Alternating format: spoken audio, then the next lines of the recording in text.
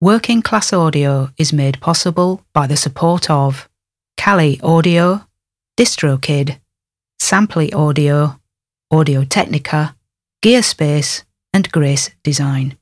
This is the Working Class Audio Podcast, session 357. Working Class Audio, navigating the world of recording with a working class perspective. Here's your host, Matt Boudreau. Thanks, Chuck. Hey, everybody. Welcome back to the Working Class Audio Podcast. This is session 357 you're listening to. My guest today is the return of my friend Michael James, producer, engineer, mixer, songwriter, man of many talents. Yep, he has come back to pay us a visit and talk to us about what's new since we talked to him many, many moons ago. He's got a new album out, Shelter in Place, which we're going to talk about. And we're going to talk about Dolby Atmos because he's been getting into Dolby Atmos and advising me as well on that journey, which has been great to be able to reach out to him. But really glad to have him back. We're going to talk about a bunch of stuff. Looking forward to having you hear that chat. So, Michael James coming up here on the Working Class Audio Podcast. Grab your coffee cups, friends. Allow me to do a Dolby Atmos update with you. All right, so, if you've been listening to the show, you know that I've been headed into the world of Dolby Atmos, and I think my journey is probably one of the slowest journeys to get there, and it's probably excruciating for some of you listening who think, God, just buy the crap already and get going. And I'm with you there, but I'm sticking to my guns here on the financial end of it. I'm really avoiding A, draining the bank account, and B, charging anything. I'm sticking to the method of sell what I have to pay for what I want. That has been working great for me. So if you don't want to do that, that's totally cool. It's a personal decision. You know me on this show. I definitely don't advocate charging stuff up, although I have heard some people chime in and kind of complain to me like, hey man, financing is actually a business savvy way to do things. Well, if that works for you, great. Go into debt. If that's what you think is going to work, great. But for me, I operate in a different way. I'm not going to tell you one way is the better way. I just, onto the Dolby Atmos thing. I finally got my speakers. So I sold my Amphion speakers. They were fantastic speakers. I really enjoyed using them. And then I just kind of came to the conclusion that I wanted to do something different. And so I have chosen PMC speakers for doing this. So I sold the Amphions to former WCA guest, McKay Garner actually bought them from me. So thanks, McKay. He's got a whole Dolby Atmos thing going in Amphion speakers. So I chose PMCs and I got Result 6s for my left, center, and right. So I still have to get my sub and I still have to get the surrounds. And I still have to get the money to pay for the surrounds. So right now I'm staring at the 3 Result 6s. They're considered the kind of, I guess, the entry level or price friendly feature limited version of PMC speakers. But I'm going to make a confession here. And all of you may just go, oh my God, are you nuts? I bought these without hearing them first. And I know some of you are gasping right now. Oh my God. But I got them, and when they arrived, all I could say is, okay, please sound good. Because when you get something sometimes and you think, well, okay, it's not going to work out, but you start to figure out, well, maybe I could make it work. Friends, these Result 6s are some of the best speakers I've heard. I'm in shock at how good they sound. Now, there's a caveat to that in that everybody's room is different. And everybody's room responds differently to certain speakers, right? So I had a pair of Klein & Hummel 0300s many years ago, and I had them at my big studio in San Francisco. And so when I brought everything home, those were the speakers that I had alongside some NS10s, and they just didn't work in my room. And that's why I ultimately switched to the Amphion, which worked better, but the Result 6s really, really work the best so far out of any speaker I've heard. And, they're still pricey for speakers, yeah, to some. But for me, I was like, this is a great price for what these are and how good they sound. I'm in shock at how good they sound. I'm also greatly relieved because I was like, oh God, I don't want to box these back up and send them back. Please sound good. And when they did, I was just so happy. So Result 6s are in. Had to buy a third speaker stand.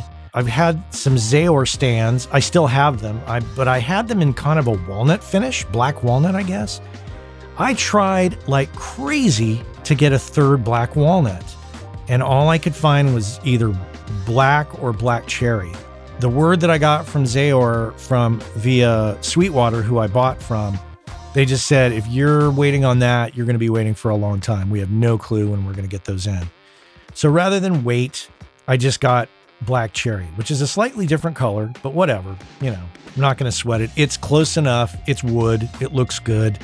So that's my center. I did buy the surround amp, which is a Crown. It's an 8-channel amp. I'm trying to see the model number from here. 8/600N. I bought that used on eBay because those amps are normally about $7,000. And I got it used on eBay for about $2,000. Now, unfortunately, it came and the rear rack rails got smushed a bit in the packaging, which is no big deal. I bent them back. But there was a little bit of external damage to a switch on the back. So I hounded the guy who sold it to me. And I said, look, I don't want to return this. I'm sure it works, but can you get me this replacement thing? And he did. Apparently, he used to work for Harman, which is great. So that completely worked out. I got a good deal on that. So yeah, what's left? These surround speakers. I'm going to go with the PMC CI30s. And that's going to be a chunk of dough. So I have some stuff that I'm selling. I've been trying to sell it locally first, and that seems to not work as much. So looks like I'm going to go to Reverb with that. So if you follow me on Reverb, you can look that up probably in the next couple weeks. I'll list that stuff. So if any of you are interested in some stuff, I'm going to be selling some stuff. What else? I got to make a decision about the sub and then the monitor controller. I'm a big fan of Grace. I've got a Grace M905 stereo controller, so I'm going to be selling that at some point to pay for a Grace M908. And that is how it's going to go down. Yeah. Very excited. And you're probably wondering, this is Working Class Audio, right? So is there work to be had? Yes, there is work. People keep calling me and saying, are you set up yet? Because I'm wanting to do something. And I've got some clients lined up. Trying to keep everybody patient. The original thought was, you'd be ready by October, but that ain't happening. Things are just moving a little slow. So probably by December is what I'm hoping. Yeah, that's what I'm hoping. So by, get it all set up. And of course, Christmas will hit and the holiday season and all that. Then it's off to the races, right? Hopefully January 1st, first week of January, I can, be open for business on the Atmos front. And I'll continue to let you know how that goes. If you're thinking about doing it, there's many ways to do it. It's a deep subject, I know. And that's why I'm trying to tell you what I'm doing so you get a glimpse into the process. I'll continue to inform you and let you know what I know, because I know some of you want to get into it. And it's a big, scary subject because it's a lot of speakers and it can be potentially a lot of money. And there's some various ways you can do it. So if you're thinking about doing it, and you're waiting to find out how it works out for me, well, stick around. I'll continue to let you know what happens. But that's it. Not much else to tell for now. And that's my rant. Thanks for listening. Most of you already know about Grace Design and have known about them for years. They've been around since 1994. It was started by the two brothers, Michael and Eben Grace, who still run the company to this day. And you already know that they make incredible sounding products for us all. What you might not know, if you don't know them, is that Michael and Eben are two of the nicest people on the planet. Easily approachable, very knowledgeable. You might have met them at a trade show and experienced this. Without a doubt, it's one of my favorite companies out there in the world of pro audio. You might have heard me a few times talking about the Grace 908 Atmos controller. I think the most elegant solution, if you're going to be doing Atmos, that is the best solution out there, as far as I'm concerned, hands down. And prior to that, I was using the Stereo 905 controller for many years. Not only that, but most recently, I've used their 108 mic pre's to do the Room 219 combo jazz record that you might have heard me talk about. The point is that they check all the boxes for me. They're incredibly nice people. They make incredibly great products. They're located here in the United States in Lyons, Colorado, and employ employ a number of people. They're the epitome of a small business here in the US, and I just love that whole thing. So if you are in the market for mic preamps or instrument preamps or monitor controllers, this is the company to check out, hands down. If you don't know about them, go to gracedesign.com, check them out. And if you're in the market for any of those products, you absolutely have to consider what they offer, because what they offer is superior build quality and sound quality. And those of you who bought their products in the 90s that are still using them, you know exactly what I'm talking about. So check them out, gracedesign.com. I know the business of audio is a frustrating one sometimes. The audio part's pretty fun, but it's the business of it and the career part of it that's a little challenging to many of us. I can completely empathize with that. And if you thought to yourself, God, I wish I could talk to somebody about this, you can do that. You could talk with me about it. As a matter of fact, you can book me for a coaching and consulting call over Zoom very simply. Just head on over to workingclassaudio.com. If you click on the menu button at the top of the menu, there is a link that says Coaching and Consulting with Matt. Super simple. Click on the link, book me in for an hour on a Zoom call, and we will discuss your particular situation, and I will help you get refocused, re-inspired, and figure out what is the best path forward for you. If your situation requires a little more extensive conversation, we can absolutely book a series of calls and, like I say, get you focused and get you moving forward. I've been there, and when you don't have anybody to talk to about it, it's a little frustrating. So head on over to workingclassaudio.com, click on the menu button, and book yourself in for a Zoom call with me. And we can sit down and chat, coffees in hand, ready to tackle the business of audio together. Let's get to it. The return of Michael James here on the Working Class Audio Podcast. Michael James, welcome back to the podcast. It is such a pleasure to be back here, Matt. I'm a huge fan of your show and of you as a person. Oh. You know, people who listen may not necessarily know who you are, but I do, and you're just freaking awesome. Oh, well, thank you. You're welcome. It's been a while. The episode you were originally on was number 125. It came out May 8th of 2017. Can you believe it's been that long? No, I didn't realize it was that long. It feels like 3 weeks ago. And I listened back to the episode. Actually, I listened back to it at like almost 2.5, 3 times speed. That was a little much, but but yeah, that was an interesting conversation that we had back then. And I have many questions now since that time. So listeners, I'll put a link in the show notes to number 125 there, so you can go back and listen to that original conversation. But in short, Michael moved up to Petaluma, California, which is somewhat north of me here in Lafayette, shortly before we talked at that time. And that was a bit of a change for you. And I came up and visited you, and your studio that you're in now did not look like it does now. It looks fantastic, by the way. I know it's been a huge amount of work you've done. So from Los Angeles to Petaluma, that's a big change. And I'm sure you had your ideas and your goals about what that would entail then in 2017. What has happened since? How is it? How has it worked out? Are you happy that you made that move? I'm happy. For me, it's kind of like a dream come true. It's one of those dreams though, that you didn't even know you were having until you actually start living it or having it. And what I mean by that is that down in LA, I loved what I was doing, but I was kind of on a treadmill. I was mixing on an off year, 250 tunes per year, and a good year, 300. And that was just going, and I loved it, but it was like nonstop. And I rarely had weekends to spend doing my other pursuits. And again, look, I'm by no means complaining. It's everything you dream for. But then we came up here, and I was sort of forced into having to build a studio and to be out of work for a bit because no room, no mixes, right? And going through the permitting, 7 weeks to get that happening, and then doing the construction on the room and getting it the way that I wanted it. I mean, that just takes time.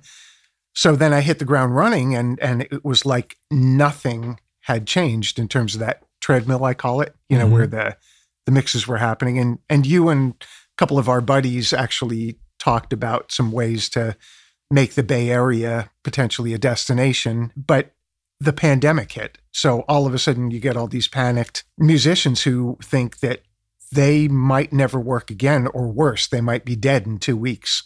And it changed things, and it gave me an opportunity to do some stuff that I wanted to do and basically slow down, but not be worried about making a living. And the technology advances that were already in place, but truly spurred on by the pandemic. Serendipitously, you ended up having more Zoom meetings, more FaceTime video meetings, and audio movers listen to. I know you use that. Absolutely. Yeah, it's so great to be able to look at somebody who is in Nigeria or Russia or Australia, and they're just virtually sitting next to you like a talking head on a screen as you're doing fader moves. And that way you have no downtime with excessive revisions because everybody's invested in the process right from the ground up. So to circle back to putting this together to answer your question, it's like I feel like I really hit a stride now where I don't feel like I'm becoming rich, but I'm not worried about paying the mortgage or eating.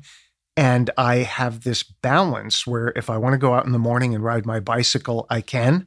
If I want to start a record company, which I did again, I can. And I'm not stressed about taking the time out to do this interview. I'm like, I couldn't wait all week. I was like, Matt and I are going to talk. This is going to be awesome. It's nice, I'm sure, to have your home base there built to the way you'd like it built so that you can work in the way that you like to work. And for better or for worse, the pandemic and the forced use of Zoom and these technologies, personally, not too much had changed for me. And so I was like, oh, okay, well, it's just business as usual. But was it an adjustment for you to have to get on Zoom and do that? Or did you embrace it? I'd been doing it for about 10 years. Not so much the Zoom thing, but the streaming. I used to use not Audio Hijack. What was the one before that? Nicecast. Nicecast, yes.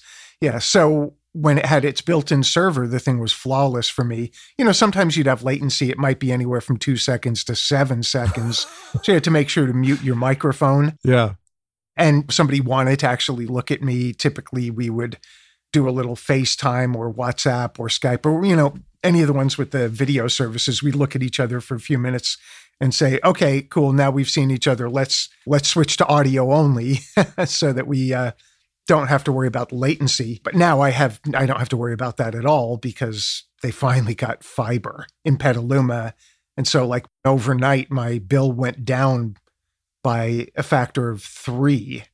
Like I was paying, $160, $180 a month for those 2 DSL lines and the static IPs. And now I pay like $60 a month for fiber that's 1,000 up and 1,000 down. Oh, I'm so jealous. Yeah, well, come on over, hang out. There's plenty of bandwidth for both of us. I'm just going to move in and run my operations from your house. Well, I would say that would be a lot of fun, but you'd be missing out on that new room that you're doing. That's right. That's right. So we have many stops to make here. So I'm going to start with this. What we're talking about, audience, if you're not up to speed here, is Dolby Atmos. You know, through some of my rants that I'm doing it. Michael also has done it. And I've been talking with him a bit about just setups and the technical and the artistic and whatnot. What brought you to the conclusion to do Atmos in your room? It's a long path to get here, but somewhere between 2005 and 2008, I ended up being fascinated by DVD audio and SACD, and I liked lossless surround stuff. And so I'd been doing records. You know, I would tell people like, hey, if you want a 5.1 mix, just throw me an extra $500 and I'll do it right after I'm done with the main mix.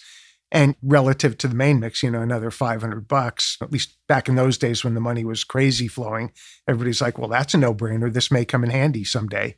And, you know, most of the time, those mixes never saw the light of day because people put out the stereo album, but it was still nice to have. And now everybody has that and they can make Atmos mixes out of the 5.1, right? You know, you just run it through Render or just straight through and output an ADM WAV file, and all that stuff that we did 15 years ago now has value again, right?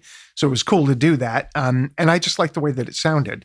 So I was lamenting the death of DVD audio as a format.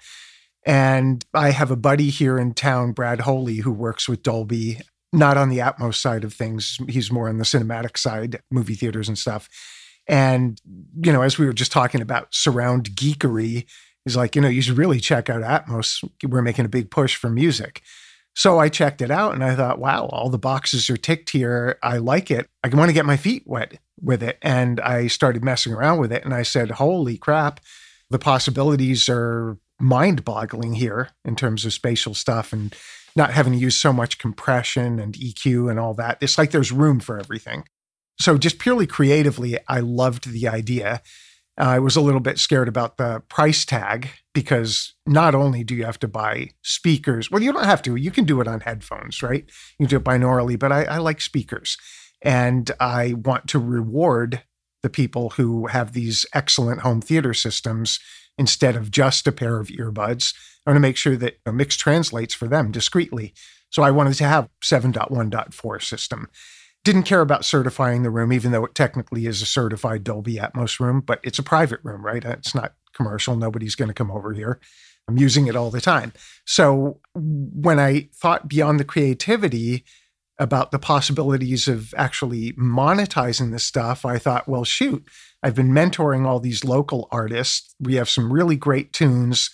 What if I curate them and give them a showcase with a new revamped Alternator Records website that is a singles only label, and I'll do stereo and surround and Atmos mixes for them, people, and we'll have a competitive edge. And it just so happens that Dolby started pouring money into the marketing and promotion of the new format with good reason. Things sometimes don't catch on because people aren't willing to go the distance in terms of the promotion. Mm-hmm. But, you say something enough and it becomes the truth. That's a double-edged sword there. But in this case, it's actually a good thing. It's easy. It's a no-brainer, right? And it sounds great. And I have a competitive advantage now.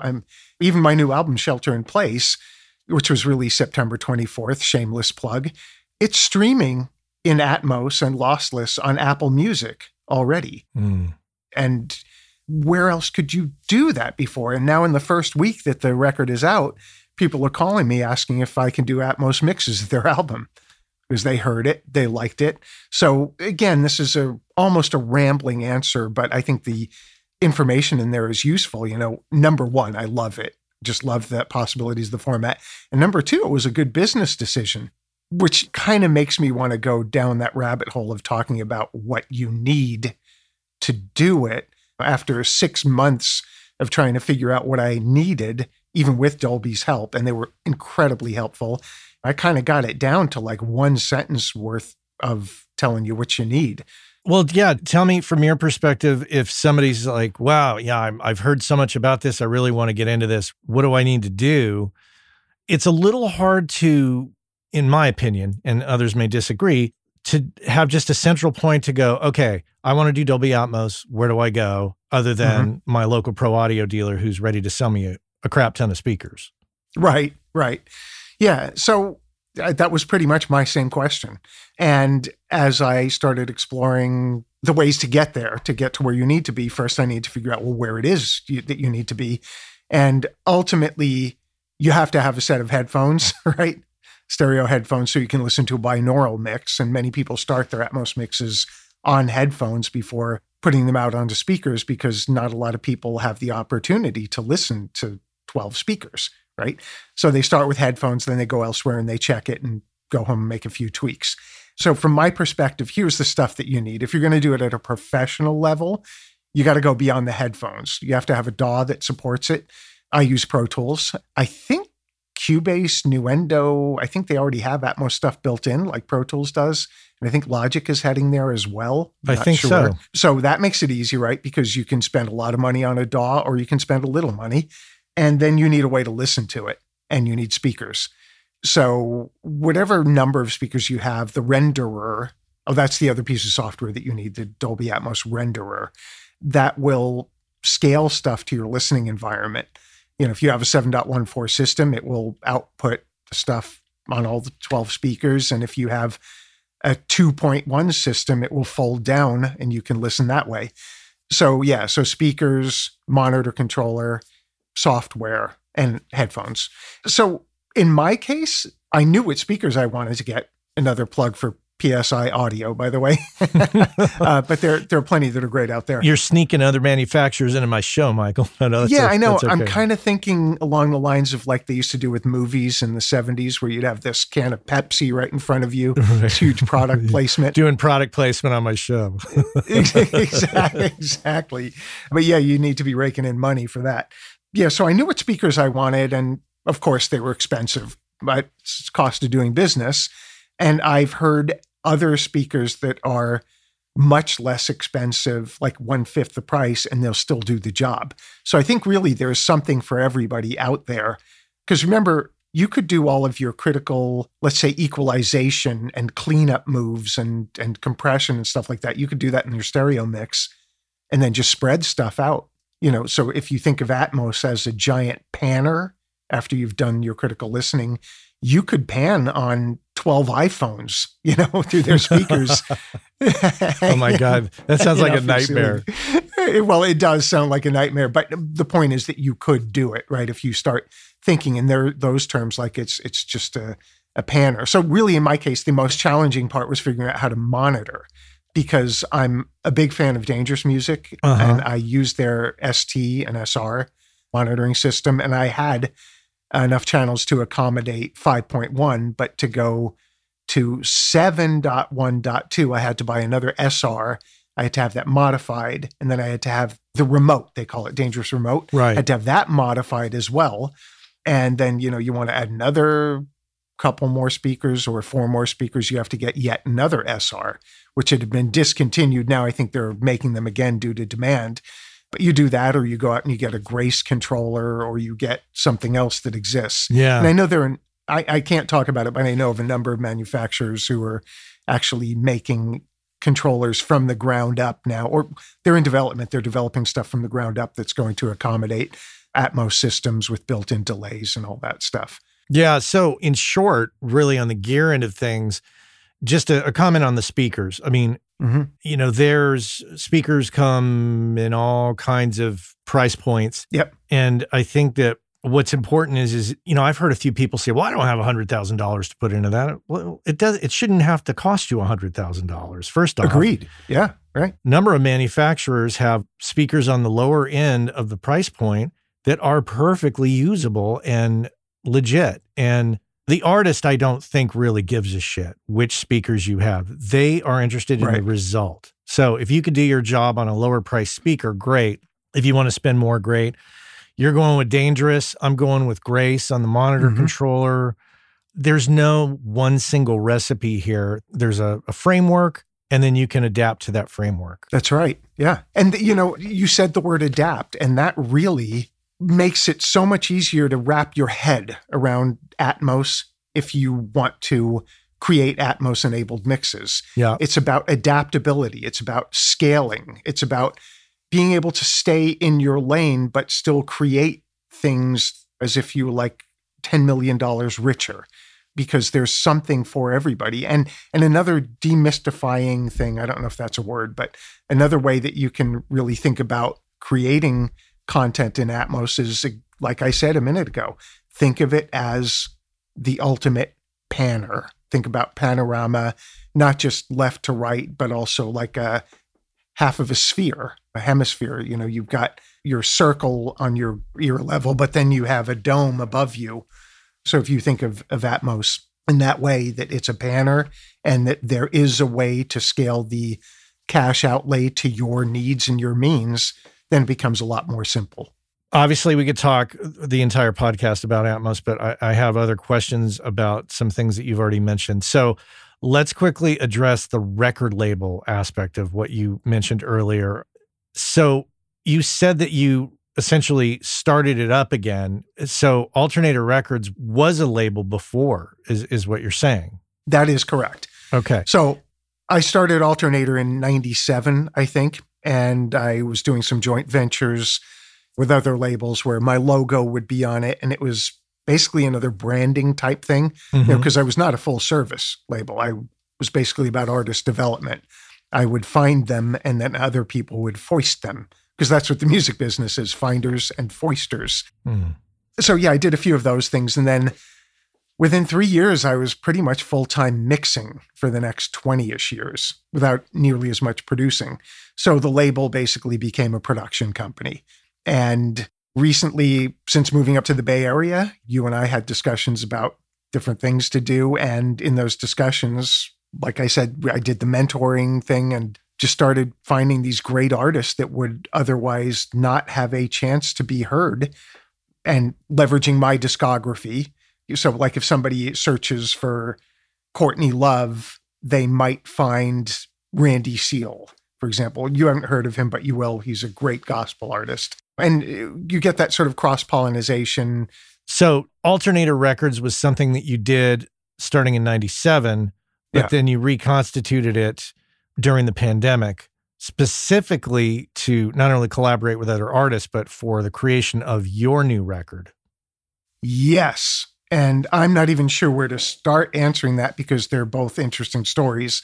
So let's put my record on the back burner for a minute. So the collaboration with new artists is that I think there's good stuff out there, and I'm at a point in my life right now where I get to experience cool things and I want to share them, because no experience is ever as sweet when you do it alone, right? It's always sweeter when you can share it with somebody. So I'm hearing all this cool stuff. People may say music is dead, but no, it's not. It's vibrant. You just don't know where to look for it necessarily. So I want to help with that and, again, leverage my track record to give people opportunities to be heard. And also something that's very noteworthy about this is that the roster is very diverse. We have everything from people of different colors to people of different genders. We got it all.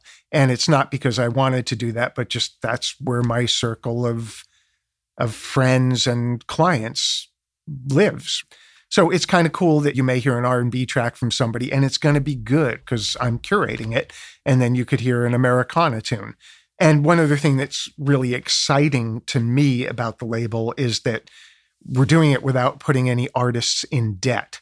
You know, like you were signed by major labels, so you know that the minute that you sign, it's not just about that first album, it's about the next 7, but with no guarantee that they're ever going to come out, right? And then your first one comes out and you have all these recoupable expenses and they get carried forward. So everything gets cross-collateralized. So you lose $400,000 on your first album, and then you make some of it up on your second album, and now you're only $300,000 in debt, and the circle goes on, the downward spiral, right? It keeps continuing. And by the way, there are plenty of good things about major labels, but in this case, there's none of that because I'm putting out some albums, including my own, as you mentioned, but I'm starting it very manageably. It's singles only for the most part.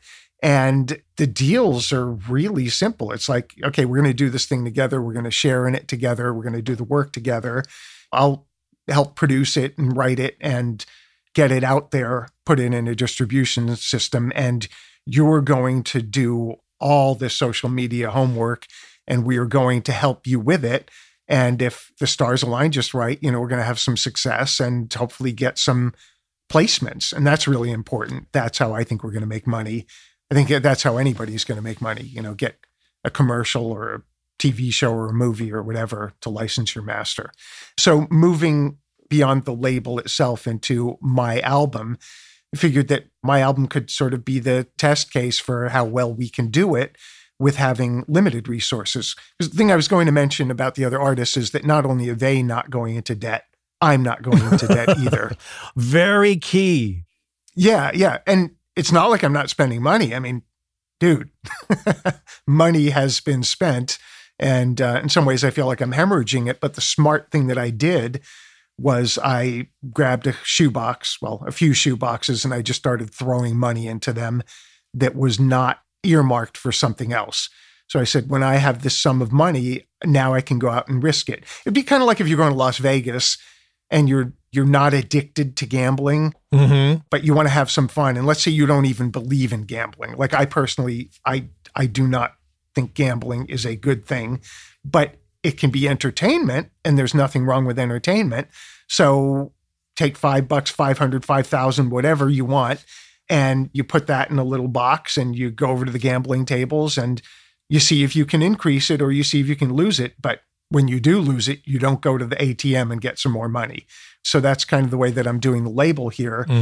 I already prepared to lose all the money that I'm putting into it, and decided that if I was thinking about it that way, it wasn't going to be a real risk to me.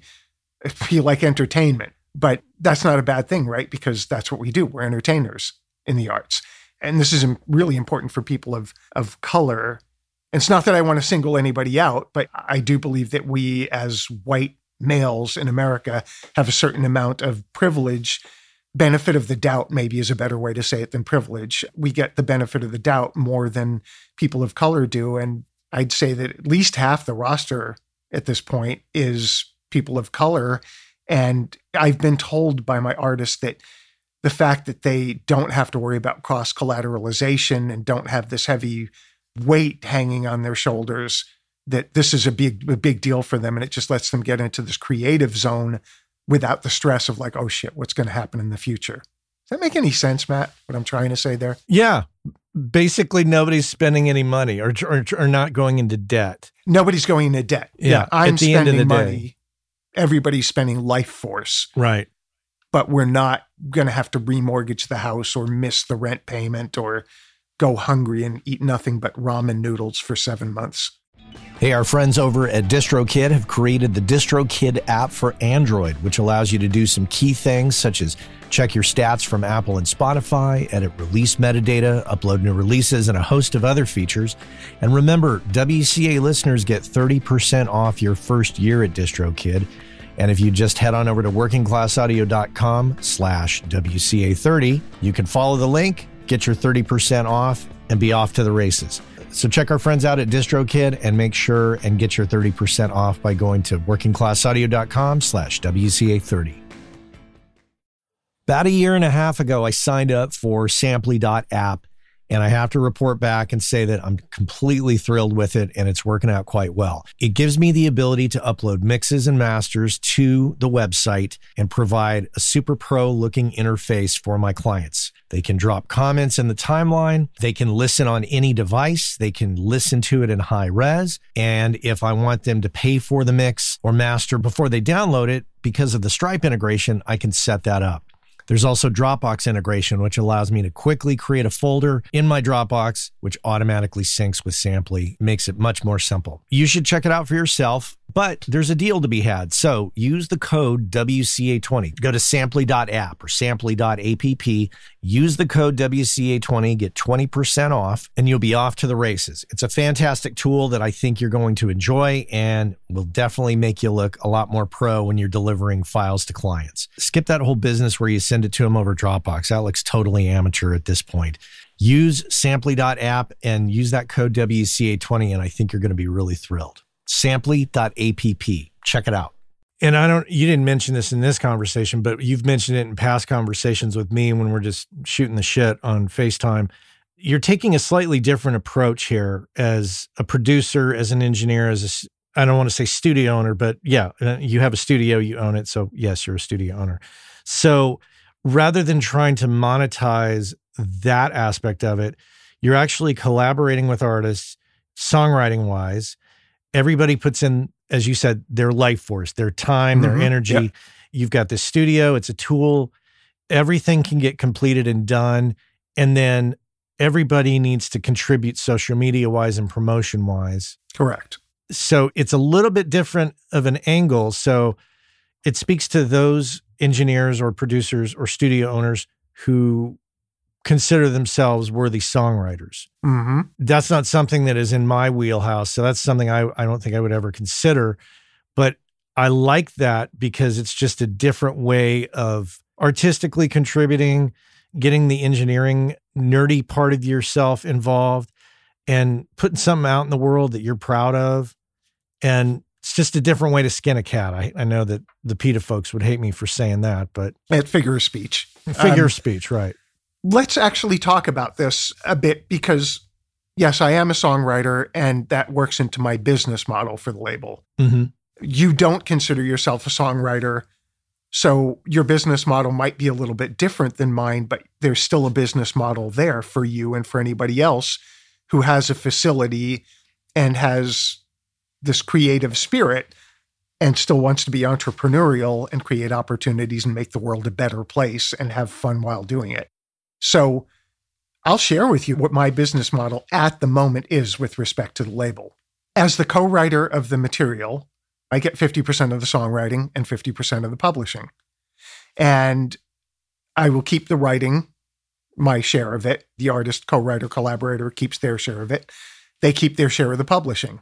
What I do with my share of the publishing is that I put everything back into the people who were working with me at the label. Our share of the publishing pie gets split up in according to some sort of a formula. And I get that publishing because I created the song, right? I wrote half the song. But if you don't have that, where's your business model, you might ask? And I will tell you where it is. There's nothing preventing you from owning or co-owning the master. As a matter of fact, in my opinion, if you're creating it with the artist, you're becoming a label, you're providing label services, even if it's out of your garage or your breakfast nook, wherever you're doing it, your backpack on the Greyhound bus, you're still being a studio and a label. And I mean, there's a precedent for recording studios doing demo deals with artists. And the classic demo deal was, we get you signed to a deal, we end up producing your record, and you record it here and you pay our full fee. And we take a percentage of your recording fund or signing bonus or whatever. And that was fine, because without that, the artist would have had no opportunity to do any recording. So if you think about that model and you move it to the modern day, well, everybody's got a studio. They have a laptop with good software, and you can make a record. But what they don't have is Matt Boudreau or Michael James or anybody else who's out there who is willing to partner with them to make something happen. And, even the good book says something to the effect of two people working together for a common cause are 1,000 strong. And I find that permeates my life day in and day out, and has for nearly 60 years.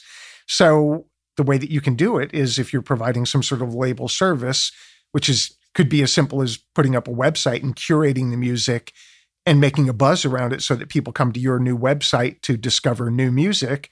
Yeah, you should own the master or part of the master. Basically, what you do is you just find a deal that's a win-win for everybody.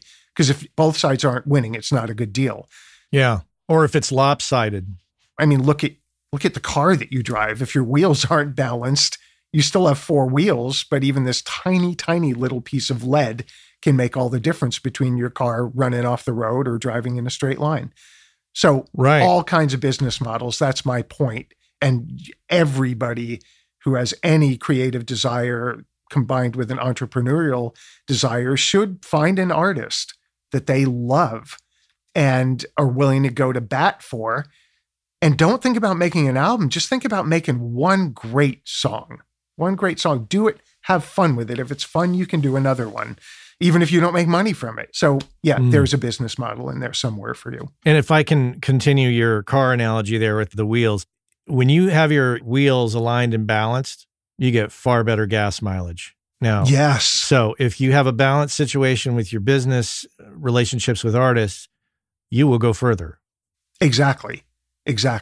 And I'm going to even add to that analogy. If the car is an artist, really make sure that it's a car that you want to drive. If you want to drive a sports car, but you're in an economy sedan, that may not be a good fit for you. And if you want to drive a minivan and you're in a roadster, that might not be a good fit for you. So stick to the stuff that you love and people that you love. Yeah. So we've talked about the label, and let's bring the record into perspective. So you are an artist and have been an artist, a signed artist at that in the past.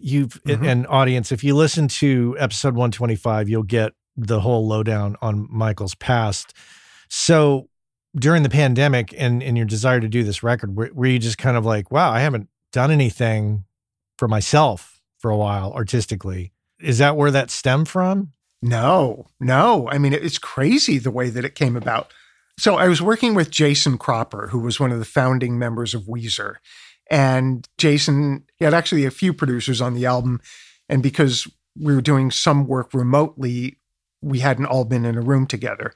I think Camilo Landau was a producer, and Brian Joseph Kenny was a producer. And Brian is one of these Renaissance men. He's one of these undiscovered talents for the most part, because he doesn't get out there and promote himself. He just kind of does his thing, and he's just one of these gems in life. So when the pandemic started, but the lockdown hadn't kicked in the days leading up to the lockdown, Brian was over here at the studio and he said, "Hey, you working on anything that's kind of fun, that's like your own stuff?" And I said, "Well, yeah, I just wrote this little ditty called I Tell Myself That Everything's Okay." And it was clearly about the pandemic. And it was a joke novelty song where it was like this tune about us all just like burying our heads in the sand and just saying like, "There's no problem. La, la, la, la, la. I can't hear you." You know, one of those type things. Clearly a novelty. And I wrote it in like less than an hour and demoed it in less than an hour just because I wanted to hear what it sounded like. And it was fun. It made me laugh. And then I was going to put it away forever. But, you know, Brian was over and he's got a good sense of humor. I thought he'd like it.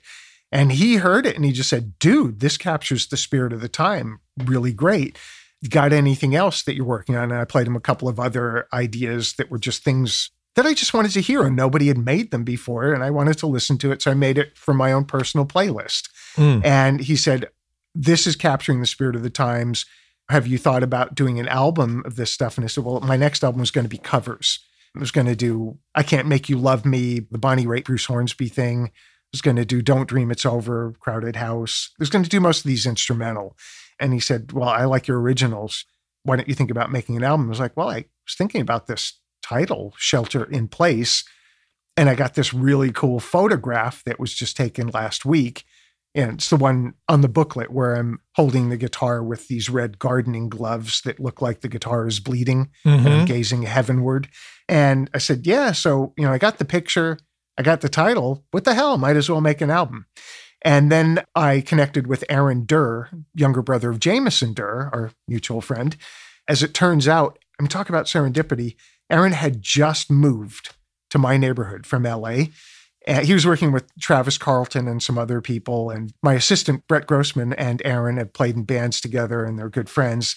Brett was here and he said, "Hey, Aaron just moved here." So Aaron came over and we just clicked, and Aaron heard the tune. And, you know, I asked him, "Hey, you want to sing this? Because Brian thinks it's good enough to be on my album." And he said, "Sure, I'd like to sing it, but I'd like to sing it as a better song than a novelty song. And there's a real good heart in there." And so I invited him in to co-write it with me. And we ended up creating this story about two lovers who were suddenly separated as if the Berlin Wall had just showed up right in between them when the one person goes out and rides her bike across town to pick up flowers and chocolates for her lover. And she turns around to get back home, but can't because there's a wall. And the wall was the pandemic. So we tapped into the feeling that everybody that we knew who was a musician was happening. Panic, fear, love, loss, mortality, the whole thing. And the album basically just sort of stemmed out of that. And within a few tunes, I knew that this was something that could be a little bit bigger than me and bigger than the times. Look, I don't want to make it sound self-important, but I just sort of tapped into a concept that, I mean, it felt a little like a rock opera meets a Robert Altman film, you know, with sort of this revolving tapestry of stories that somehow connected to each other and shined a light on the spirit of the times. I mean, that's really where it came from. It was purely this artistic thing. There are a few songs that are very autobiographical, but for the most part, I was thinking about conversations and news articles that I'd read and just trying to tie the whole thing together. Couple side notes, audience. So I didn't realize Jameson Durr had a brother named Aaron. Audience, I'll put a link to Jameson Durr's episode, which is episode number 211, because he's a former WCA guest. Did you mix the album in Atmos? Of course you did, I did. Right? Okay, good. yeah, it's streaming on Apple. Yeah, go listen to it. I want to bring this back to Petaluma because I think that is an interesting element here. What do you see moving forward living in Petaluma and just how the world operates now? Because your times in LA, the way that all worked, it's not the same. And right. You've moved on, you've moved to a different place, you operate differently, I'm sure. What do you see for the future as far as your continued participation in record production and in mixing, in songwriting, and living in Petaluma? Do you feel that you can continue to do all that with the same momentum that you did in LA? I see a leap of faith. And what I mean by that is that I just don't want to worry about how far in advance I'm booked or if there's any downtime coming up. I've been doing this 40 years now professionally.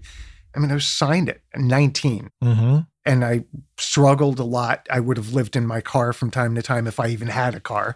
And look, it's not woe is me. It's just like we've all done our version of that. So what I think I'm hoping to do is just follow the music and follow the creativity, follow the spirit, and just be willing to go with the flow and adapt to the way that times change. A lot of people in 2008 went out of business because they didn't want to lower their fees. And instead of me worrying about that, I just said, well, okay, you can't afford my fee. What do you got? How can we make this work for both of us? Maybe we can do it faster. Maybe we can do one thing great instead of 10 things not so great. So there's always a way if you're going to flow with it. And my personal flow, I think, is really going to be about a teamwork thing. You know, the label, it's teamwork, right? The fact that we're doing this and we've helped each other out with some things, that's teamwork. I like the idea of being aware that I'm surrounded by love. And I like the idea of instead of just 100% having a plan, I like the idea of having a plan, but making 50% of that plan being open to serendipity and changes. You have a goal, right? You know, the goal post is, but you know, if all of a sudden you see a different path to get there, go ahead, take it, smell the roses, do something fun. And so to be more specific and less ethereal about this answer, when it's safer to get together in person, I love the idea of doing more Bay Area centric things like the Music Expo that you brought me into. I think that was great. But yeah, you know, really staying local and developing the talent that we have here. And if somebody comes from elsewhere, even if it's on a Zoom meeting or whatever, and audio movers listen to streaming plugin, that's fine too. I just like the idea of doing some beautiful things with beautiful people, beautiful artists, people I love, just doing cool stuff. Yeah. I sound like an idiot when I'm saying that, but really there's sort of a purity and a freedom of just saying like, well, shit, I have some things that I want to do that involve producing and mixing other artists, making more records of my own. Although frankly, after Shelter in Place, it's like I want to step away from writing my own stuff because I'm a little intimidated by trying to top it. I know that sounds funny. But yeah, this is a call to you and to our other colleagues who are up here in the Bay Area. When we can get together and do some great things for the community, let's think of the community as if it's a garden. We want our garden to be beautiful. Okay, so based on that answer, what would your advice be to others who are not living in the Los Angeleses and the Nashvilles of the world or the Londons of the world? If you're living in a small town, and you're living in a small town, just as I am, that's not a primary market, but we all have access to the same gear and the same technologies to communicate, what would you say to the other people in those small towns as far as community and networking and doing the things like you've done? You've found people in the area to work with and to write songs with and to mix and to produce. Give me your take on living in the small town and being an audio professional or producer or songwriter. Well, I'm going to have to repeat what I said earlier, which is two people working together for a common cause are 1,000 strong. Yeah. And so what I would say is get out there and meet people both locally and online without falling into the pitfalls of becoming an addict to Facebook and Instagram and Twitter and all that stuff. Find a balance, because when you do start to grow beyond your small town, you're not going to want to exclude somebody just because they're in the UK.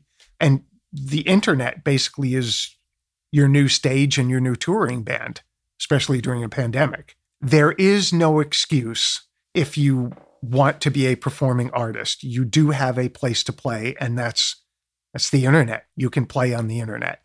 So with respect to the small town thing, pretty much anywhere that you look, you can find talent and you can find people with whom you have a rapport, people with whom you click, people who are making art that you love, or people who can help you make your art, make it better. So get together with them, whether it's via Zoom or in person, just get together, start testing the waters, put more hooks in the sea. You know, the fisherman who puts 100 hooks into the sea is more likely to catch fish than somebody who puts only one, right? So put those hooks out there. And then the ones that are productive, you roll with those ones, and the ones that are producing nothing, don't focus on them as much. But yeah, you have to get out there, and meet people. And also you can create a scene. If you think back to the 50s, in the doo-wop era, if you had a hit record, it wasn't necessarily a national hit. It might have been in Farmingdale, New York, or Petaluma. There were local radio stations. They were spinning things that they liked or things that they were paid to spin, even if they didn't like them. But the point is that the stuff starts regional. And even as recently as maybe 10 years ago, I was working with this band called Far, and they were kind of done, and they just got together for a reunion show in the UK. And in the rehearsals, they were covering this Genuine tune called Pony. And they made a heavy rock version of it, very Deftones type. And it was really cool. And they recorded it. And while they were in England doing their thing, one of the guy's buddies had a friend at a radio station. He said, "You got to check this out." Yeah, it's Far, believe it or not. And the DJ started spinning it. And it went from Sacramento to San Diego to LA to K-Rock to being the Furious 5 at 5 or something like that. And when my buddy Sean Lopez got off the plane, when he came back to the US, his phone blew up, like nearly literally blew up. Well, probably not, but his screen made an error message that he'd never seen before. He's like, I didn't think it could even do that. And finally, when the smoke cleared, he's getting calls from people like, "Dude, you guys sounded great on the radio." And he said, "You're high. Whatever you're smoking, send some, because we haven't made a record in years." And sure enough, it was on the radio. And next thing you know, Interscope's calling me to say, "Can we sign your band?" And all I did was I helped mix a few tunes, right? And consulted with them. But yeah, they're calling me and offering me cars to get this new band signed. It was just because somebody in a small town made friends with a DJ, and then people reacted to the tune. Now, I'm way oversimplifying the story, and I'm sure I've forgotten quite a few details because it was a while ago. But the point is that they were being offered major label deals, and they ended up signing with a major indie and doing what they had to do. Yeah. So there are opportunities. Start locally, meet as many people as you can, make as many friends as you can. The other thing I would add is, like, don't waste your life force and your time with something that's not working out. If you're trying to fit a square peg into a round hole, maybe look for a different hole or be a different peg. Yeah. It's like, I'm going to make a food analogy here. It's like if you got a meal and you start to eat it and you realize, oh, this isn't so good, but I just paid for it. The tendency is to want to just continue eating what you don't even like. Yes. And it's at that point you just have to say, yeah, this isn't any good. I'm going to put this aside. Yeah. It's funny that I'm still that guy with the food, but when it comes to spending my life force, my time with other people, I'm training myself to stick with the flow and not swim against the tide. Very personal thing that I don't know that I should say this because I may regret it later, but I'll say it anyway because I'll bet there are a lot of listeners out there who deal with the same thing. If I were in a room with 100 people and we're all getting along, but there's one person where there seems to be some sort of a glitch, my natural tendency would be to focus on that one person, say, what's wrong? Did I do something wrong? Can we fix it? Do we need to talk about something? And sometimes people are just jackasses. Either they have a problem or they're going through something, whatever it is, but there's something where it's not my fault, it's not my problem. But rather than looking at the 99 people who love me unconditionally, I'll try to fix that one broken thing just because I don't like the feeling of disharmony. I'd rather be in harmony than to win at something. So with artists, if there was something where it wasn't all that it could be in the past, I might work extra hard to try and make it what it could be, even if the artist was, like I said, a jackass. But nowadays, it's like if something's not flowing right away, I just say, like, okay, think about the 99 people who love me instead of the one person who doesn't, and stick to those 99 and to heck with the one. Yeah, I think it speaks to the concept of, obviously, you're not going to please everybody. Right. Second, it's better to figure out who is not your audience, who doesn't like your mixes, or whoever is not right in your circle. You know, it's like people unsubscribing from an email list, right? Mm-hmm. Here's an example. You have people who subscribe to an email list, you send them an email, and then they unsubscribe. It's like, well, that's not a loss. That's actually a win. It's like, Yes. Focus on the people that really are your audience, that are your team, or your people, and put all your life energy into that, because there's always going to be a critic. So I believe it was Lady Gaga who was told by many people she would never amount to anything. I had people tell me before I moved to the Bay Area, oh, you'll never get a record deal. That's a 1 in a million chance.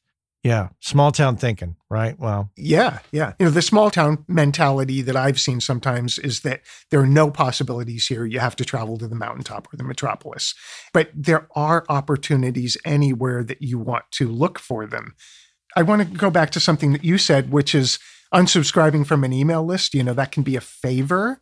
Whether you're in a small town or in a big metropolis, not focusing on those, I'll call them maybes, if there's like a yes, a no, and a maybe.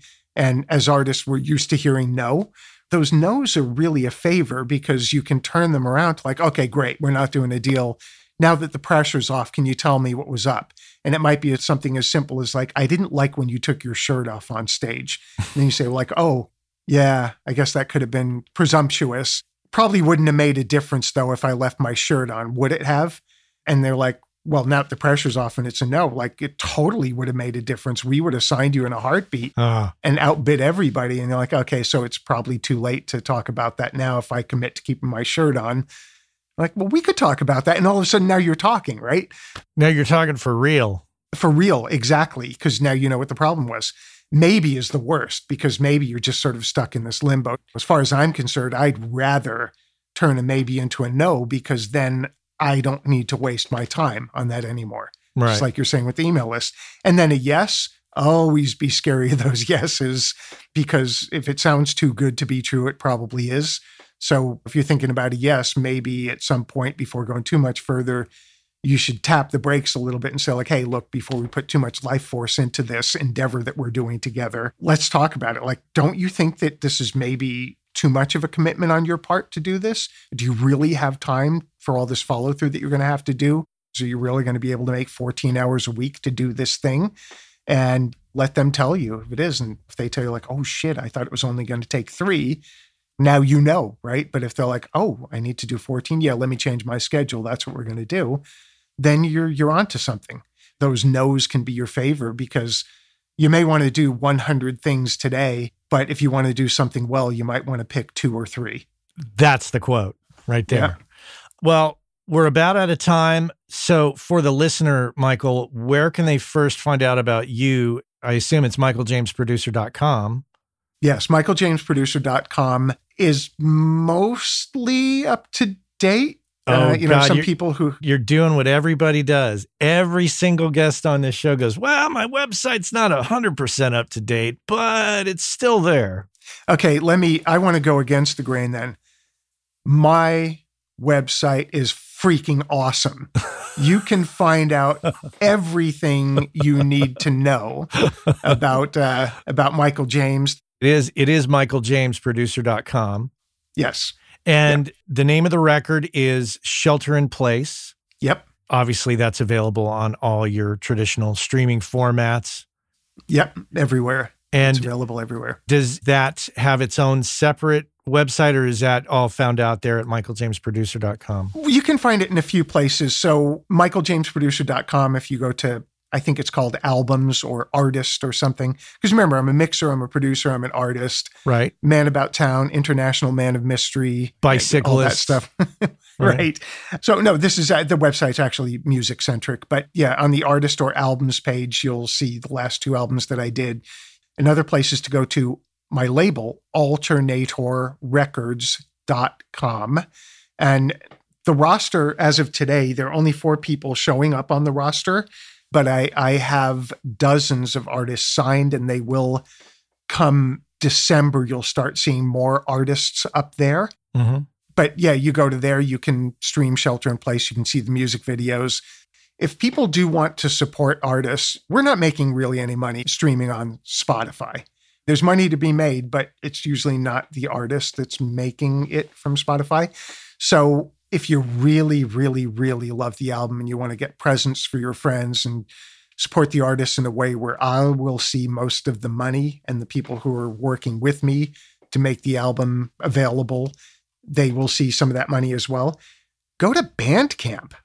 Yeah. That's the place where I'm going to make money. Yeah. Other than a few local retailers, the physical copies are all at Bandcamp, and I sell them for a premium price.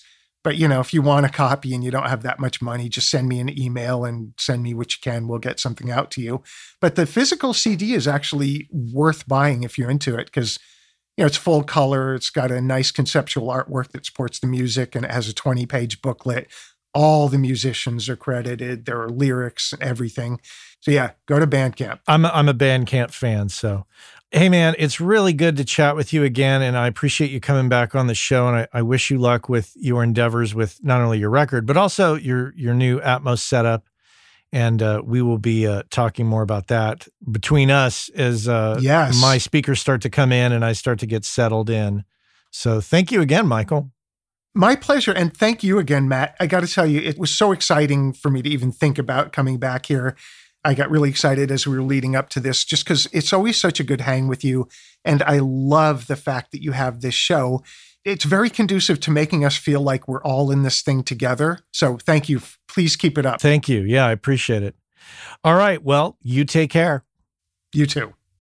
Our friends over at Kali Audio have just introduced the brand new LP UNF system, which is meant to give you everything you need from a studio monitor in a package that you can basically set up anywhere. And the system is specifically designed for your desk. So no matter how else you're using your desk, reflections from the drivers to the desk to your ears are accounted for, giving you a perfectly clear picture of your mix that you can rely on to translate well. Whether you're putting them on stands behind your desk, on a desk away from walls, on a desk against a wall, on a desk on speaker stands away from the walls, there's a number of configurations, and they have settings on the back to accommodate all of that and more. And if price is a concern, never fear. They're priced at $299. That's right, pretty affordable. Head on over to KaliAudio.com and check out the new LP UNF.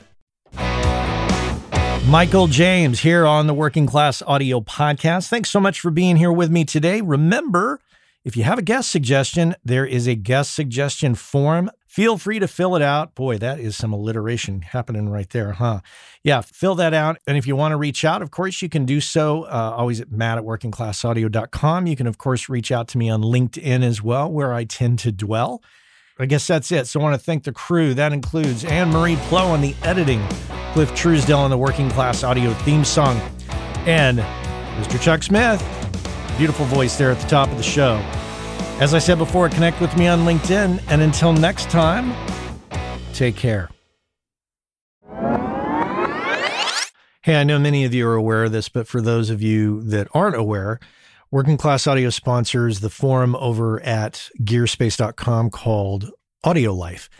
And quite simply put, it's a place where audio professionals can go to talk with other audio professionals about things other than audio gear, including life hacks, work-life balance, health and hearing loss. If you want to talk with other audio professionals who can identify with what your lifestyle is like and how it relates to things going on in the world outside of audio, this is a great place to go and check out. So head on over to gearspace.com, check out Audio Life. Many of the same topics that we discuss here on the show on gearspace.com. So check that out.